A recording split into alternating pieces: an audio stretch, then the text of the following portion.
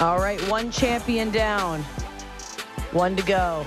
Maybe tonight. Maybe we see back-to-back trophies, cups raised. But a 24 hours to remember in Canadian sports lore.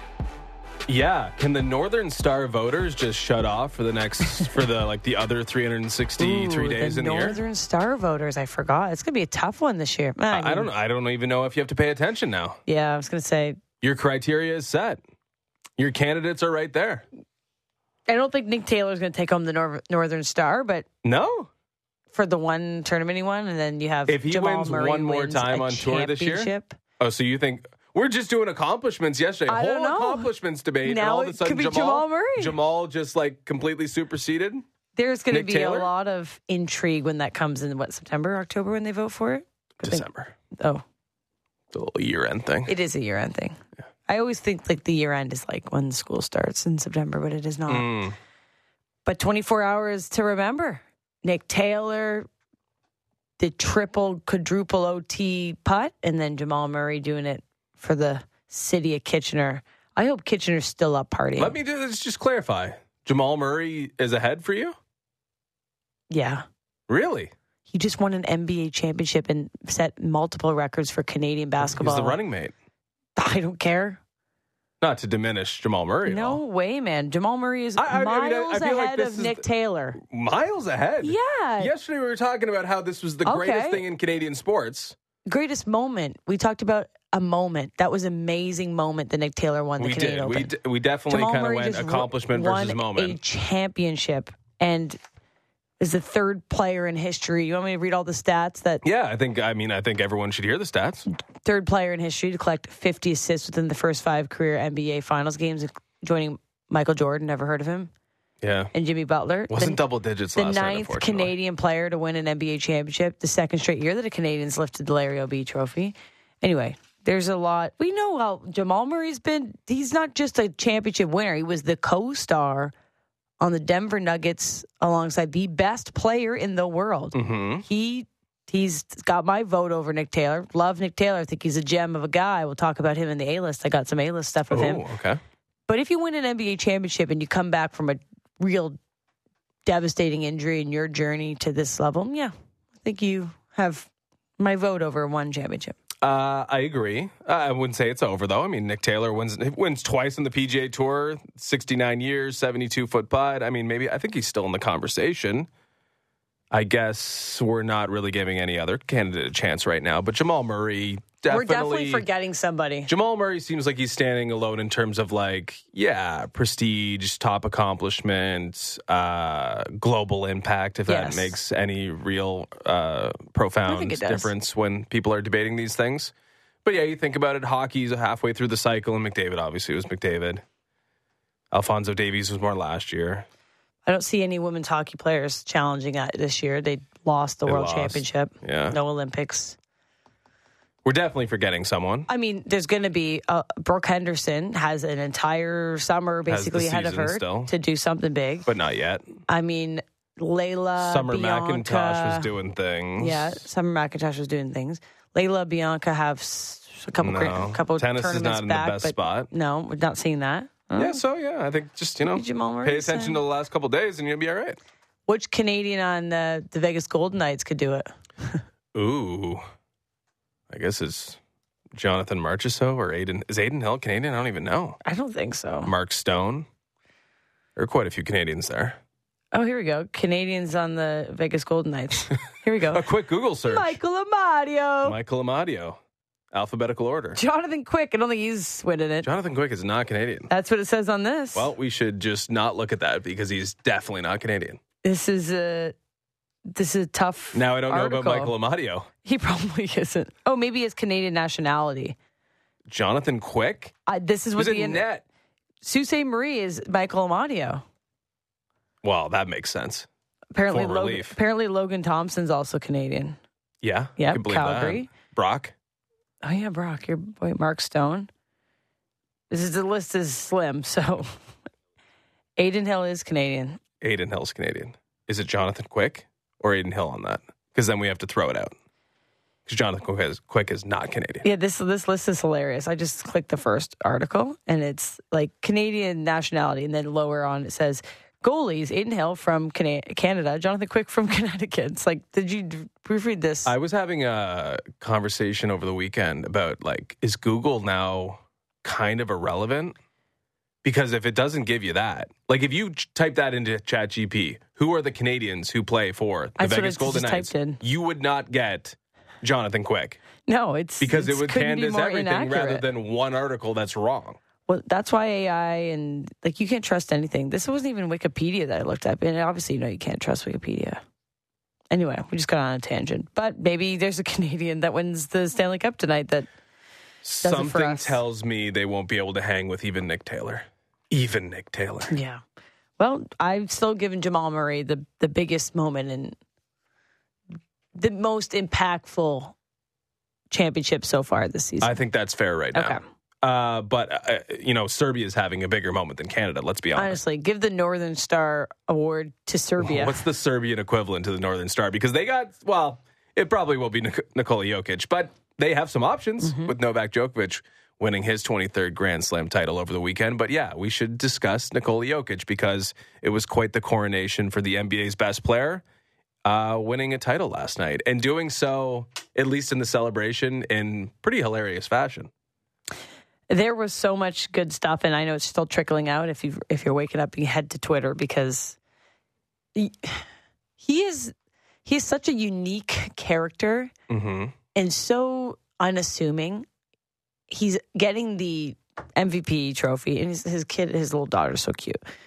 He's so wholesome, unassuming, wholesome, authentic, goofy, lovable, and the best player in the world, right? And he's got all this combined and humble beyond belief. It's like he's allergic to the spotlight. Oh, it's hilarious. Like he's popping the champagne, and he could not even muster like a smile. He's just like... Well, he didn't even muster enough force put into the shake to just produce... trickled out. Yeah, it just trickled out. Like he didn't want to go too far, it seemed like, with the shake because he didn't want to probably call attention to himself. So he failed with his champagne shower celebration attempt. But his entire story, and we're going to have lots of time to chat today about the Denver Nuggets and their journey to this championship and how it probably wasn't the most anticipated at times, right? They surprised a lot of people, and they finished it out last night in a game that was ugly. We can kind of get into that. But his story and his rise from a guy that was drafted during a Taco Bell commercial, right? Who came from Serbia, and even yesterday on the podium, I forget who was it, the coach or the owner, that was like, well, he was kind of a chubby guy, and I was like, okay. Yeah, I think it was the owner. I know, who's having quite the run himself, by the way. 4 championships in 2 years. Yeah. He obviously is. You've seen all the baby pictures. He's a guy that loves horses and his horse farm and everything. Horse racing, but he has developed into this unbelievable superstar.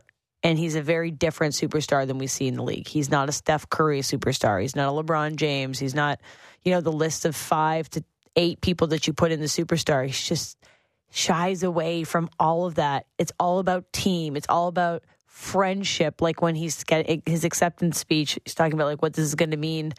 He's like, well, we just like we're a team, we're friends. Like we're going to remember this forever. And he won't take any personal praise or he knows, like he just knows how, I feel like, how he won everybody's heart, but he's not doing it purposely, It's really sweet to see. That's all I gotta say. He went and shook all the Miami Heat players' hands before he even celebrated with his own team, and that is authentic. It's not like a thing he does for the camera, right? No, I think he'd rather do that than stand at center court and have the confetti fall on him and screaming, and everyone has the cameras around him. He would rather do that normal stuff where you're shaking your hands. You're doing something with your hands because maybe you're a little awkward. Like he's a bit of an introvert. I mean, they're doing the actual team photo at the end, and he's not wearing any of the championship gear. He's off to the side. He gave the trophy away. He left the MVP trophy behind. Yeah, he's just kind of like a little allergic to the spotlight. But like any true introvert, when he starts putting Michelob Ultras into his system, he's all of a sudden having some fun, and he's a bit of a jokester, and he's making everyone laugh. He's throwing Jamal Murray into the pool in the back, and he's making jokes on... You have to loosen up a bit. Yeah, you loosen up a bit. I mean, it's kind of... Everyone knows people like that, so it's not predictable, but it is cool to have a superstar act a little bit different, and Nikola Jokic is a little bit different, and Jamal Murray is a little bit more like everyone else, where he wanted to wear the hat and hold the trophy and be front and center when the pictures are being taken, and when he finally has the moment, the buzzer sounds, he breaks down emotionally because it's hitting him harder than it is, I guess, Nikola Jokic, who might be maybe hit the same way, but just able to conceal those emotions and do other things, while Murray was running the gamut of emotions a little bit more. I think that's why they're a perfect tandem. They're co-stars. That's a good point. They have different perspectives. They have different personalities, different ways of dominating the game. And I think that makes them a tandem that we don't see often. You know, when you have two superstars on a team, sometimes you're competing for the title of being the star, right? And Jokic doesn't give a crap about that. Right? He doesn't care whatsoever about that. He just wants to win basketball games, and he'll do it with pouring in the offense, or he'll do it without taking one shot and being a shutdown defender. He's not looking for the glory in the limelight. I'm not saying that Jamal Murray is, whatever, but like they just have a different approach to winning, and I think that's what made them a perfect tandem. I want to play the Jokic clip. I mean, there's so many good ones, so what's next? Oh, the parade, right? Like, you know, it's going to be a party, and he's on the panel afterwards, and he's asked about, like, what's next for him and the Denver Nuggets. That's what he had to say. I'm curious what you are feeling right now, and if you're looking forward to a parade coming up in Denver. When is parade? When is parade? Thursday. No. I need to go home. Okay. And then he continues in other clips saying he's got to go home because on Sundays his horse racing, and so if the parade is Thursday, can he get back home to Serbia in time for the horse racing on Sunday? And he's like, I'll have to ask for the plane. They're like, I think you could get the plane. Like, I think they'll give you the plane to get home. But he's just, he doesn't want to ask for the plane. He doesn't want to. But he's got to get home Sunday for his horses. So anyway, yeah, and he's not lying. Like, we've seen footage of him being awarded the MVP, where he's just home, where the humble beginnings of his life, where it's just like, you live a different life when you go home, and he's looking forward to it. To going home and living that different life where you're not standing in the middle of a basketball court with the whole world watching you celebrate something. Like, he is a bit of a different guy, and he still wants to be the Nikola Jokic who came over as understated can be. Okay, let's talk about the game, because they found a way to win it. I wouldn't say that it was my favorite basketball game that I've ever watched. It was kind of a yucky, old school, low scoring slop fest at times. And Denver did not come out firing. I will say it was entertaining for a slop fest. Yeah, because they were, of course. They just could not get out of each other's way. It ended up which was being good. Close in the end. Yeah. That's what you want from a championship game, right? You're dialed in the final minute, it's tied. You're trying to figure out who's going to win this title, or it's going to head back to Miami, and then things change a lot if Miami were able to win that. But that first half, the first quarter, Denver, and I don't know if you're in agreement, looked like kind of not shell-shocked, but maybe they had their foot off the gas pedal a little bit. I don't know about foot off the gas pedal, maybe pressed too hard. I mean, they looked really tight. They looked like a team that understood, hey, we're supposed to win a championship tonight, and how are we going to deal with that? On home court. And it's a process for everyone, right? Like, it's a process for teams who are in that position for the first time ever. Yeah, they went on a run in the bubble, and they had to take a step back after that, after Jamal Murray got injured. But it definitely looked like a team that had never been there before. But the thing is with them is, like, there's the saying, there's beauty in the struggle. For the Denver Nuggets, there's greatness in the struggle, because despite being actively bad at times in the game, their shooting was terrible. They were 4 for 25 or something along those lines from beyond the arc. They were bricking free throws throughout the entire game. But still, despite that, despite having an objectively bad game by their standards, they still win because they are truly, truly great. And their C game, if you want to call it that, was better than what Miami could put out there. And that wasn't a brilliant effort by Miami by any stretch of the imagination either. They're definitely kind of limping to the finish line. But Denver's floor is so high that even when they don't have things going, when they are tight, when they are feeling the moment, which I think they were, they're able to just power through. So it's their first NBA championship, of course. Went 46 seasons, I believe, without one. The longest wait ever for an NBA team to win a championship. So, yeah, there was a lot riding on them. They did have the upper hand of a game or two in their back pocket, but you want to win on home court. It's the first time since 2017 that a team won on home court. And there's pressure there, too. There's pressure there. Everyone's making arrangements. Everyone's planning 100%. things. Like, you have to win this game in a lot of ways. You know that your family, your friends, everybody's there. You got a horse race on Sunday. Yeah, you got to get home for the horses because they need you. So a little bit of pressure. Nobody could hit a shot between both teams in the first half. Jimmy Butler, until that final stretch, like I was writing down, what the hell is Jimmy Butler? Where is he? He was a ghost. He comes up and big in that fourth quarter, 13 of his 21 points. But he makes a couple big threes. But up until that point, it was ghost mode, superstar that did not show. Mm-hmm. And that's what that team needed, is that team isn't as deep and I guess their roster construction is a little different than Denver in terms of players that were going to show up in big moments, but there was no Jimmy Butler until very late in the game when you thought, oh, here we go.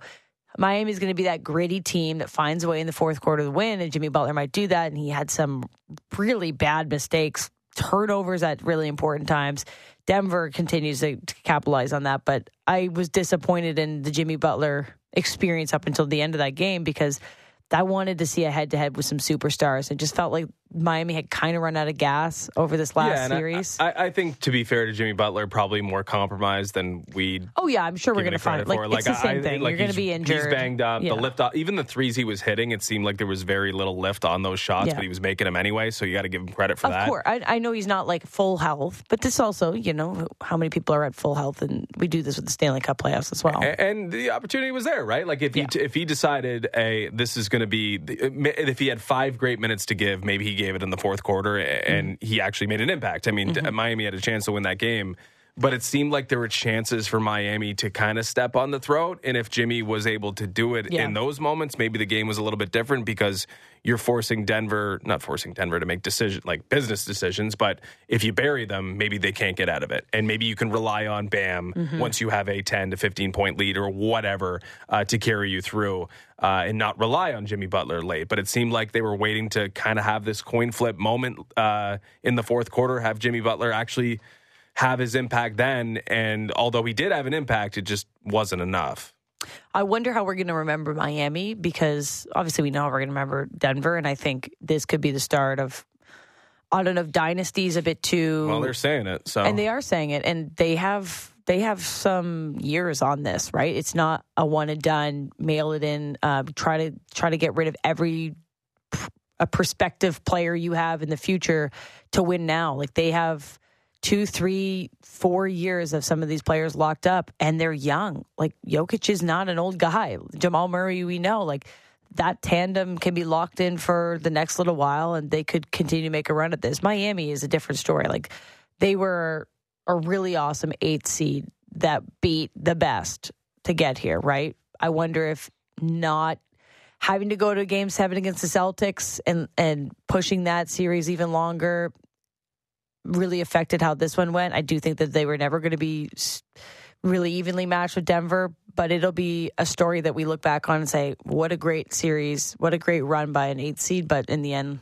they couldn't topple the best of the best. Yeah, I mean, it's a low-variance sport. The best team usually wins, and Miami maybe was playing at something far less than that in order to put themselves in a position as an 8th seed to actually make it as far as they did, or maybe the Eastern Conference just was never even close to as good. Maybe there wasn't an elite team, and they were just kind of able to rise above the parity that was shown for large parts of the season, but that doesn't include Denver. Denver was elite. Denver was a very, very good team. And generally, the very, very good teams with the best player are able to triumph in the NBA. We see it over and over and over again. And this shouldn't really be a surprise because Nikola Jokic is coming off 2 MVP seasons where he was clearly the best player in the league. And he probably was again this year. And he wasn't given the award because they didn't want to give him 3 in a row. But they have spent years building around the best player in the league. And when the best player in the league peaks, hits the the top of his performance range, and you have had 3 or 4 years of gaining intel and figuring out exactly what he needs around him, you're going to be in a good spot if you have competent people building a basketball team. And you're right, they have everyone locked up. Yep. Jamal Murray, Michael Porter Jr., Aaron Gordon, KCP, Bruce Brown, they're all locked up for next year based on, this 2023. I was making sure it wasn't this year that I'm looking at. They're all there again next year. And you can say the word dynasty, I guess, if you're just making a promise that you're going to come back and you're going to be competitive again. And you can do that with confidence when you got all the guys who made an impact on this year's title coming back next year with a player like Jokic still at the height of his powers. So not that you should be promising anything, but I think they probably feel pretty comfortable saying, hey, yeah, we're going to be back because we were the best team this year and we got the entire best team coming back next year. You got the best player in the league that I don't know who's matching up, but like you're building your team. If you want to win championships, like how you can take down Jokic. Like he did everything. He led the NBA finals in every statistical category. He set records almost every game. It felt like, right? It was like, or the last time this ever happened was Wilt, right? It was like, oh, this thing hasn't happened since X year, right? It was just like, it's like when Shohei makes a stat and it's since, a name that we can't even remember has done something, right? Yeah. Then that's what Jokic did. He's 28 years old and he's found the right mix for himself. He's got the right co-star. So I wouldn't be surprised if we can look later what the lines open up as, but if Denver could be in the top 2 to 4 predictions to win again, I mean, I'm sure they will be. There's always the Warriors or Lakers or whatever that they get the public backing, but the Denver Bucks Nuggets will be up there. Yep, the Bucks, but Denver Nuggets look like they could be a very, very similar team next year, and that's scary for everybody else. And Jokic is the one true unicorn, of course, on that team. But I think what I appreciate the most about the Denver Nuggets is that they have a bunch of players who are very individually distinct who come together to form a team. Like, it's kind of yin and yang we were talking about with Murray and Jokic in terms of personality, but also on the floor. I mean, they do the exact opposite things in a lot of ways, despite Jokic pretty much doing everything. But Michael Porter Jr. is a very distinct player, long, rangy guy who gets his shot off very, very quickly, hitting threes, but also very athletic and get to the rim. Aaron Gordon's a bit of a beast who's different than the other 3 that I just mentioned, who does a lot of things that can help you, but can never be your number 2 or even probably your number 3 on a championship level team. Maybe you want to call him the 3 on this team, but I think it would probably be closer to Michael Porter Jr.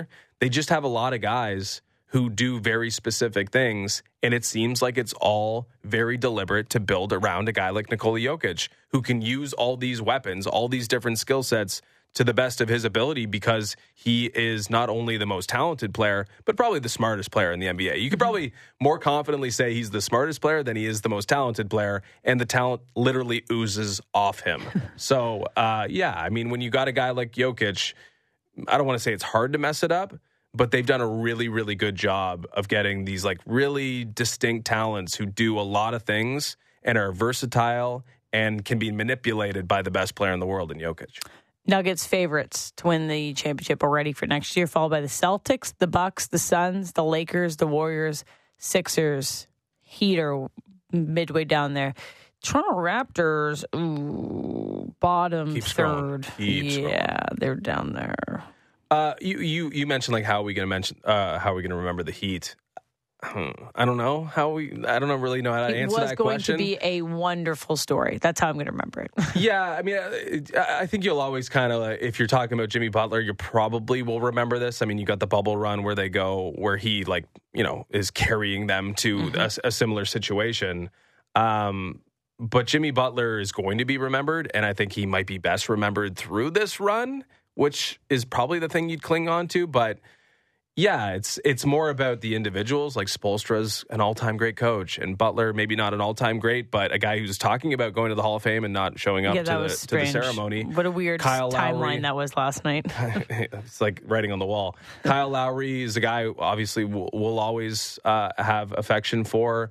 Bam Adebayo still has a long way to go. It's maybe just about the team and the standard that they keep, and Pat Riley and Spoelstra and how everyone fits into the Heat system, partly because that's the demand, but partly because that's how they organize things themselves. And Riley and Spoelstra are two great basketball minds who, without Jokic-level talent, put together a team that went to an NBA Finals. I will say watching Jamal Murray win and the Nuggets win, but also having a Kyle Lowry game that was very memorable in some good ways, and seeing him have his moment was kind of like the perfect story, right? You get a nice end to the Kyle Lowry season. Like, he didn't always perform well in these playoffs. We talked about this many times. Like, where's Kyle Lowry? And he showed up last night, and he was getting a lot of love on the timeline. He's getting a lot of love on the broadcast. He was getting his moment, and some negativity though. Yeah, like, well, that's kind of the Kyle Lowry experience, is it not? You see Lowry through the other lens, and we've been seeing Lowry through the other lens for a little while here. Of course, he hasn't been with the Raptors for a couple seasons.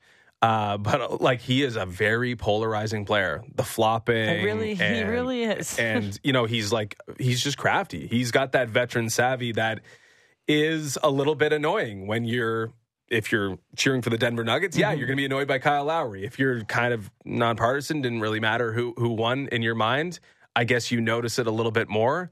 But Lowry has those tricks, and always had these tricks, that if you are cheering for the team that he's playing against, you hate this guy. You absolutely hate what he brings to the basketball floor. But he's a big competitor, and that's why you hate those guys, right? And at 37 years old, I mean, he's one of the guys that stands out for the Miami Heat team that is backs against the wall facing elimination. And he stood out more than Jimmy Butler. He stood out more than a lot of players on that team, with the exception of Bam, Strus.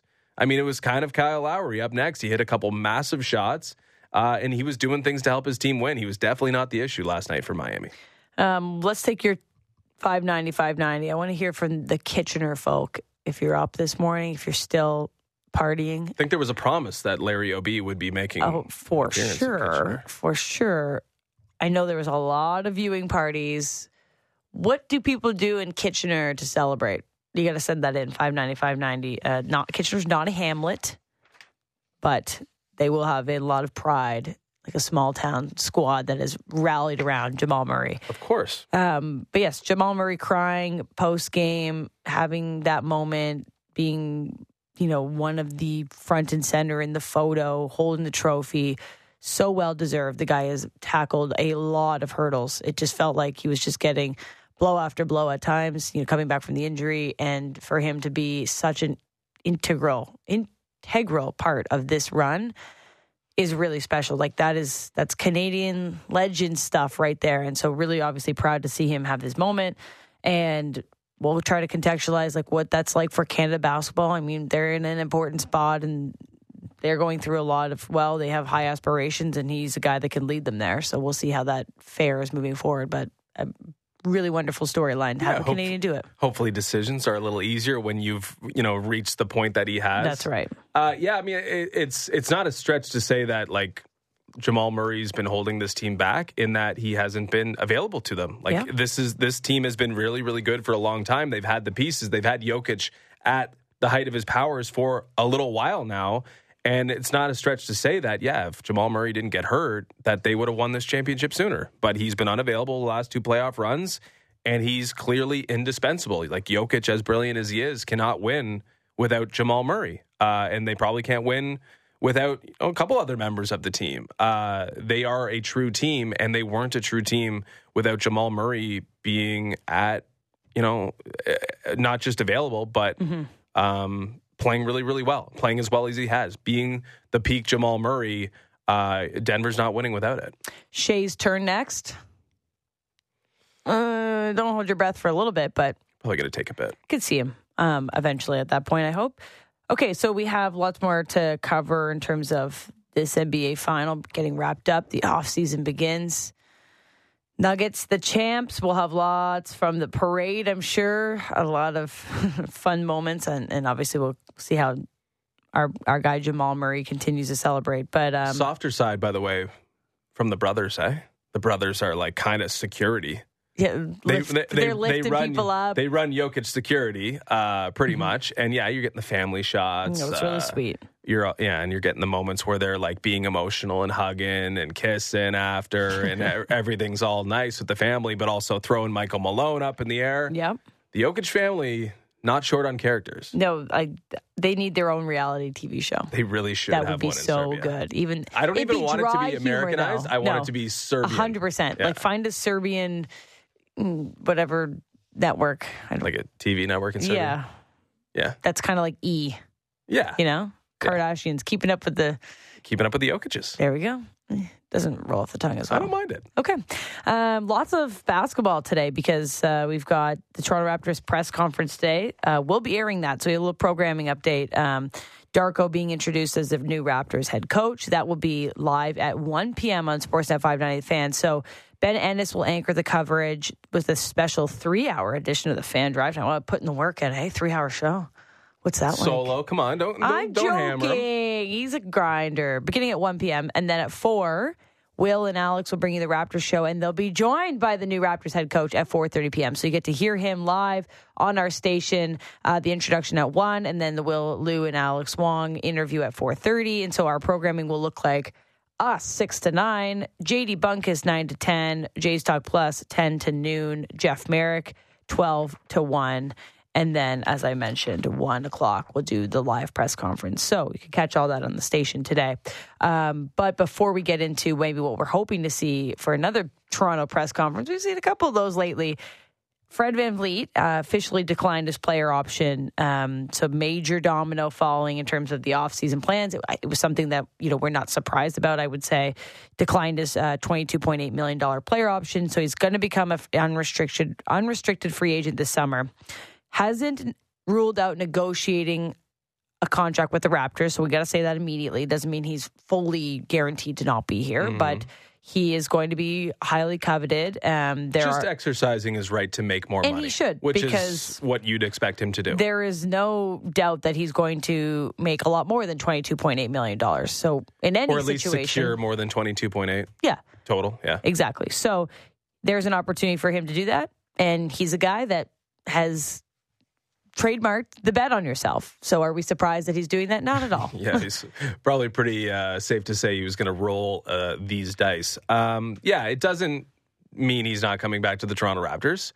It does, however, underscore what we've been talking about for the latter half of the Raptors season, which is, hey, are they mismanaging their assets here? Because if Fred VanVleet walks, which he now can do after opting out of this, the final year of his contract, you could be left with nothing for a major asset, an all-star level player, a guy who was at the All-Star game a couple years ago. Helped bring a championship to Toronto. Could help another team in a massive, massive way. To get this guy on a free transfer, if you want to call it that, would be a big move for a team that needs a point guard and has championship aspirations. So, yeah, I mean, if he walks for nothing, it's beyond fair to criticize we saw this season from Masai Ujiri and a failure to read the tea leaves. I think you can also criticize them if they just back up the Brinks truck and give him everything and decide in a year where it seems like they're going towards somewhat of a retooling under a new coach. Like, why would we be doing that? Why would we not be growing under new leadership rather than holding on to the past or expecting him to be an extension of the coaching staff? I mean, maybe that's somewhat palatable, just being like, hey, yeah, we're going to keep working and we value Fred and maybe he can coach this team one day. But definitely this move, and although it was completely unexpected, opens the Raptors up to potential criticism that I guess was always going to be there. I think a sign and trade seems to be very not likely, very much an option. Yes. That would probably be the best of both worlds, right? At this point, though, because at this point, okay, so would you rather than back the Brinks truck up for Fred VanVleet or lose him for free? Best of both worlds, it's just like a piece of both, right? The best of the situation that's left. How about that? If we can just go back to maybe best of what's left. Maybe best of what's left, keeping him around. I'm not really sure. But you have to pay him a lot of money. It's not the worst, which would be just letting him go. Of course. But again, there might be value to having him around. You got to pay someone. And if they go scorched earth and trade Siakam and trade OG Anunoby, well, you got to pay someone some money. So maybe that's the guy you want to keep around in terms of helping develop players. But yeah, we just saw a sign and trade with a big name and a Raptors legend kind of blow up in the face of the Raptors just a little bit. Unless you, like I did, believe wholeheartedly in Precious Achiuwa being a thing. The return for Kyle Lowry, kind of anticlimactic. And if you do a sign and trade, you open yourself up to the same sort of potential fate. Frankly, the way I want to see the Raptors conduct business, where I want them to go, and what I want for Fred, just in my personal interest, maybe the sign and trade is the best because it gives the Raptors an actual chance to rebuild, and it gives Fred a chance to win another championship. And it's his trade value, and we can always look back at the trade deadline. Of course, if he walks for free, it seems like a huge fumble, but didn't seem like his value was extremely high at the trade deadline, right? It might have been, I mean, he wasn't... Probably higher than what it will be for a sign and trade. Do you think? Well, I think that's an interesting point. Unless there's a team that's waiting that had a cap situation that they couldn't really get themselves out of. Okay, well, we're going to have our buddy Aaron Rose on at 8:30, and I think that's going to be the biggest question. Was Fred VanVleet's trade value at the trade deadline higher than what the Raptors could potentially get as free agency opens with a sign and trade? Because that's how we're going to evaluate this decision to buy at the trade deadline versus sell. Because... I mean, we can always look back in revisionist history, but the worst case scenario is him walking. It's not a given, but he's going to be a hot topic. He was already at times this season. Then he wasn't playing at his peak at the trade deadline. The Raptors have a lot of decisions to make, and it seems like this one is helping in terms of now the door is open for other options. And that's why the Darko press conference is quite timely, because Masai Ujiri will be on the podium with the new Raptors coach and will be fielding questions, and some of them will be around Fred VanVleet. And I guess with these two, not moves, one of them's a move, these two headlines, you can kind of like, based on how they deal with Fred and based on what they say about Darko, will give us a lot of sense about what they're planning on doing this offseason. And really, I think the only thing you can ask for is decisiveness. Decisiveness on Fred. Decisiveness with your direction. Decisiveness with your coaching hire. Sounds familiar. That's all you're really looking for, right? You're just looking for them to have a plan rather than them being like, oh yeah, we see the value in Darko and we'll see where we go. Well, like eventually they got to put their foot in the ground and do something and choose which way they want to go. And I think Fred can help assist in that, but Fred just got himself all the power in the world and all the leverage he needs to make the best decision for him. And that is now, since he opted out of the final year in his deal, separate from the Raptors. He can do this individual or away from the Raptors, which puts the Raptors in a spot where they lose leverage and they have less stable ground to stand on, and it's been getting shakier and shakier over the last few seasons here. I think in the last year, calendar year, and a little bit more than a calendar year, we've had a couple press conferences where we have said the same thing. What do we want from the Raptors today? Decisive direction. It still feels like we don't really know where they're going, but we're not privy to knowing. But if you're looking from the outside, they haven't been very transparent, and that's an opportunity today. Masai Ujiri speaking to the media, hoping to maybe field some questions about, is it a rebuild? Is it a retool? Are you bringing back the same core? Where does Fred VanVleet fit in this picture? Are you open to... Are you signing Yak and Gary? And are you open to moving at the draft? Now, this is something that we've seen a little bit more catching steam, is there are some high picks that might be floated around. Are the Raptors going to be aggressive at the draft? Are they interested in moving up, moving down? Like, what is the plan for the draft? That's really soon. The draft is right around the corner. So getting a little bit of insight about that, where the Raptors might be headed, what kind of prospect they're looking for. Like, they don't have the highest pick, but they have an opportunity to add to their team, right? Like, what kind of person are you looking for to fill that? There's a lot of questions. Are you regretting, and I don't think Masai would answer this maybe the way that we'd want to, but are you regretting the direction you took at the trade deadline? Portland you were a worse team than Portland at the trade deadline, and Portland ended up with a third overall pick, right? So, like, we're going to look back at that trade deadline when you decided to buy instead of sell, and look where you are now. Do you regret that? You can ask him that. I don't think he's going to be like, yeah, I would but true serum is always something we bring up on the show. There's a lot of things. And it might be too overly simplistic to connect those dots, but yes, they could have put themselves in far better position for June 22nd, which is draft night, where they can actually get a better player, someone they can maybe pair with Scotty Barnes to work with Darko and actually finally look towards the next chapter of this team and stop clinging to what was 2019. That is now with Nick Nurse, it's fully flushed. So how do you move from there? What are the steps from there? Is the step to continue to be the 8th team or the 8th seed and try to be like the Miami Heat? I hope not. Well, you look at that Miami Heat team, and despite their flaws and despite they're relying on Gabe Vincent, they still had difference makers. They still had depth. They didn't have Tyler Hero. Oh, they had him last night. They chose to not put him in the game, but they have more to offer. There is way more there with that Miami team, despite them finishing where we think the Raptors could have if they hit the top of their performance range. They have more over there. The Raptors clearly don't have enough. And in order to get those guys, at some point they have to make the decision to take that step back. And we'll see if they have an appetite for it yet, because it didn't seem like they had it during the latter portion of the season and after it, really. Okay, so 1 p.m., formally introducing the new Raptors head coach. Masai Ujiri will be there as well. They'll be fielding questions. Text in at 590-590. What do you want to hear from today, right? This is probably the last time we hear from these two, or at least Masai before the draft, before some of these big decisions get made, off-season plans, buying, selling, trading, signing, where you're going with the draft.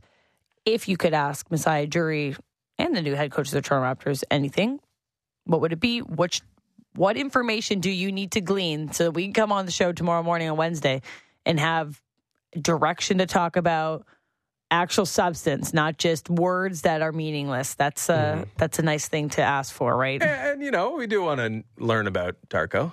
Yeah, I'm really excited to learn about him. And I want to know why they picked him. I want to know what the candidate selection process was like. Maybe not why it took so long, because I think I'm glad that you did your due diligence, but what was it about him that really sold it? Is it about the direction that this team is going? And I think we can glean that. We can try to make that work in our narrative, but I want Masai Ujiri to say that. This guy is good at developing players. Mm-hmm. That means we might retool a bit. We might go younger. We might think of a different window. If he says that, then it makes so much sense why you hired him. Or we get, this is the best coach available in our opinion, and we don't have any answers for you. And then the frustration continues. Okay, 1 p.m. on our station, Ben Ennis anchoring that. And then later you'll hear from the Raptors head coach at 4:30 p.m. So 4 o'clock, Will Liu and Alex Wong will have the Raptors show today. We have another elimination/championship moment possibly tonight. Golden Knights Panthers Game 5. That will be, if you see back-to-back championships, be pretty fun 2 nights in sports watching, but that means that there's no more sports except for baseball for a while. So kind of a double-edged sword. But it looks like Matthew Tkachuk maybe might not be in, maybe will be in. There's been interesting lineups. I mean, yesterday the Florida Panthers practiced, and there was a couple people missing, including Matthew Tkachuk. So I don't know if you want to already think that he's not playing. I think he's the type of guy, unless he's not allowed to play because of, I guess, a concussion-esque symptoms or whatever happened, then he's going to grind it out. This is it. Your team needs you. You're the leader. You're the guy, the face of this team. I'd be really surprised I'd be disappointed to see him in it. Not as well.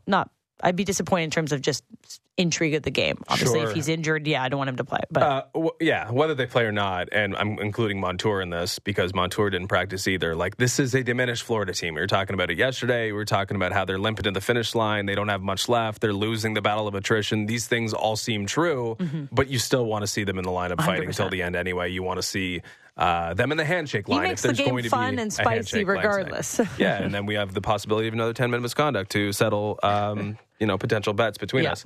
But it feels like the Stanley Cup Finals lost a little steam. It seems like it's going to maybe end with a whimper a little bit here in a non-competitive, potentially closeout game for the Vegas Golden Knights.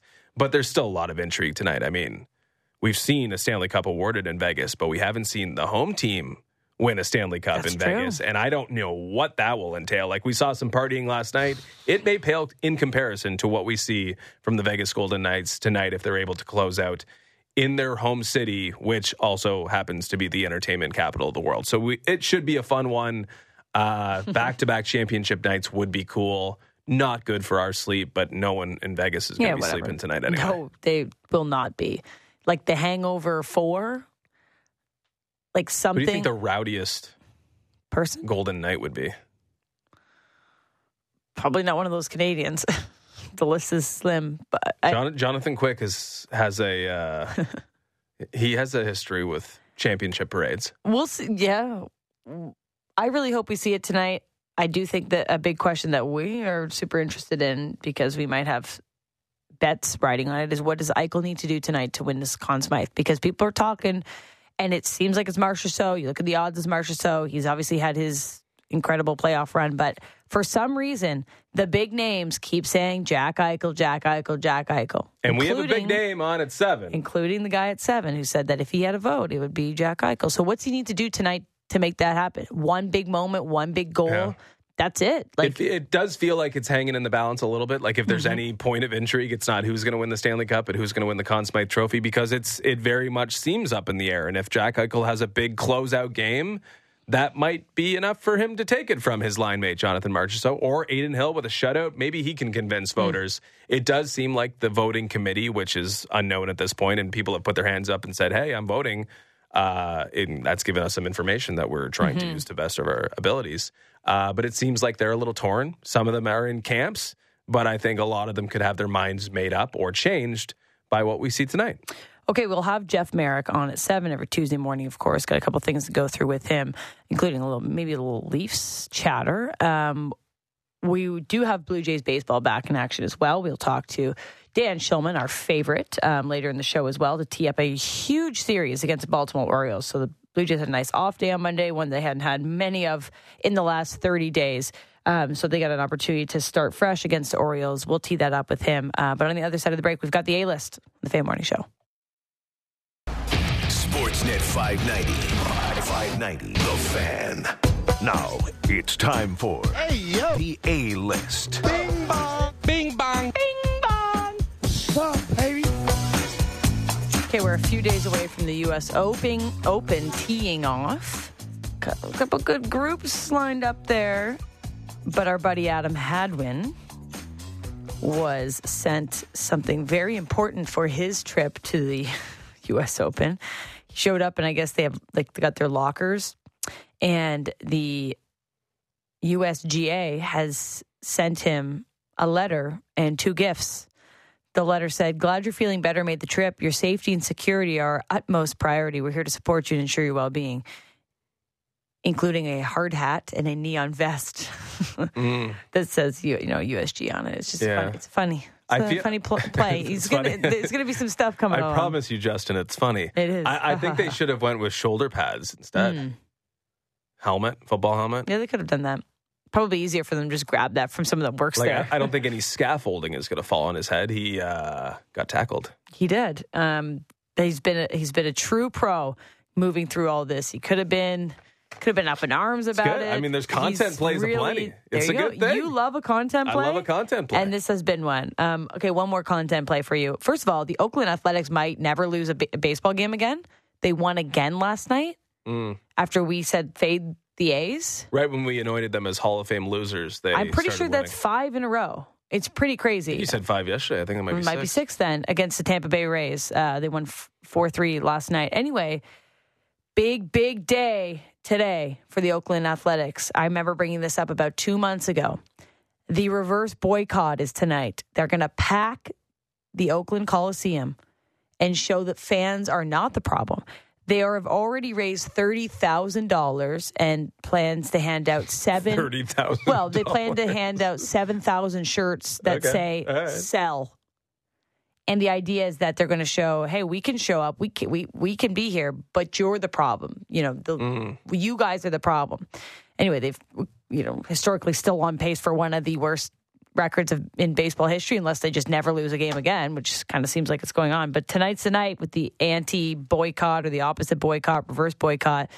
keep an eye on it. I was going to say the Oakland or fading Oakland's got to be the play tonight, but maybe that's the reason they've turned things around. This $30,000 fundraiser Defiant that the fans team have put together. Yeah, a little defiancy They're from both the fed team up. and the few fans they have. The shirt just says sell, and they're like lime green, so it'll be interesting. It will be a fun night at the ballpark. Little night at the ballpark. So look for anything coming from Oakland tonight because the fans will be loud and they will be proud of. Weren't they going to be silent? Stance. What was that thing? They were going to come and be completely silent? I don't really know what their process is other than they're making a statement tonight. All right. Okay, Jeff Merrick joins us after the break. Could be the last NHL game we see in a little while. What does this mean for Vegas's journey? What does this mean for Florida? Will we see Matthew Tkachuk and more? Maybe a little bit of Leafs chat. See some Nick Robertson online. It's been a while since I said that guy's name out loud. We'll have him after the break on the Fan Morning Show.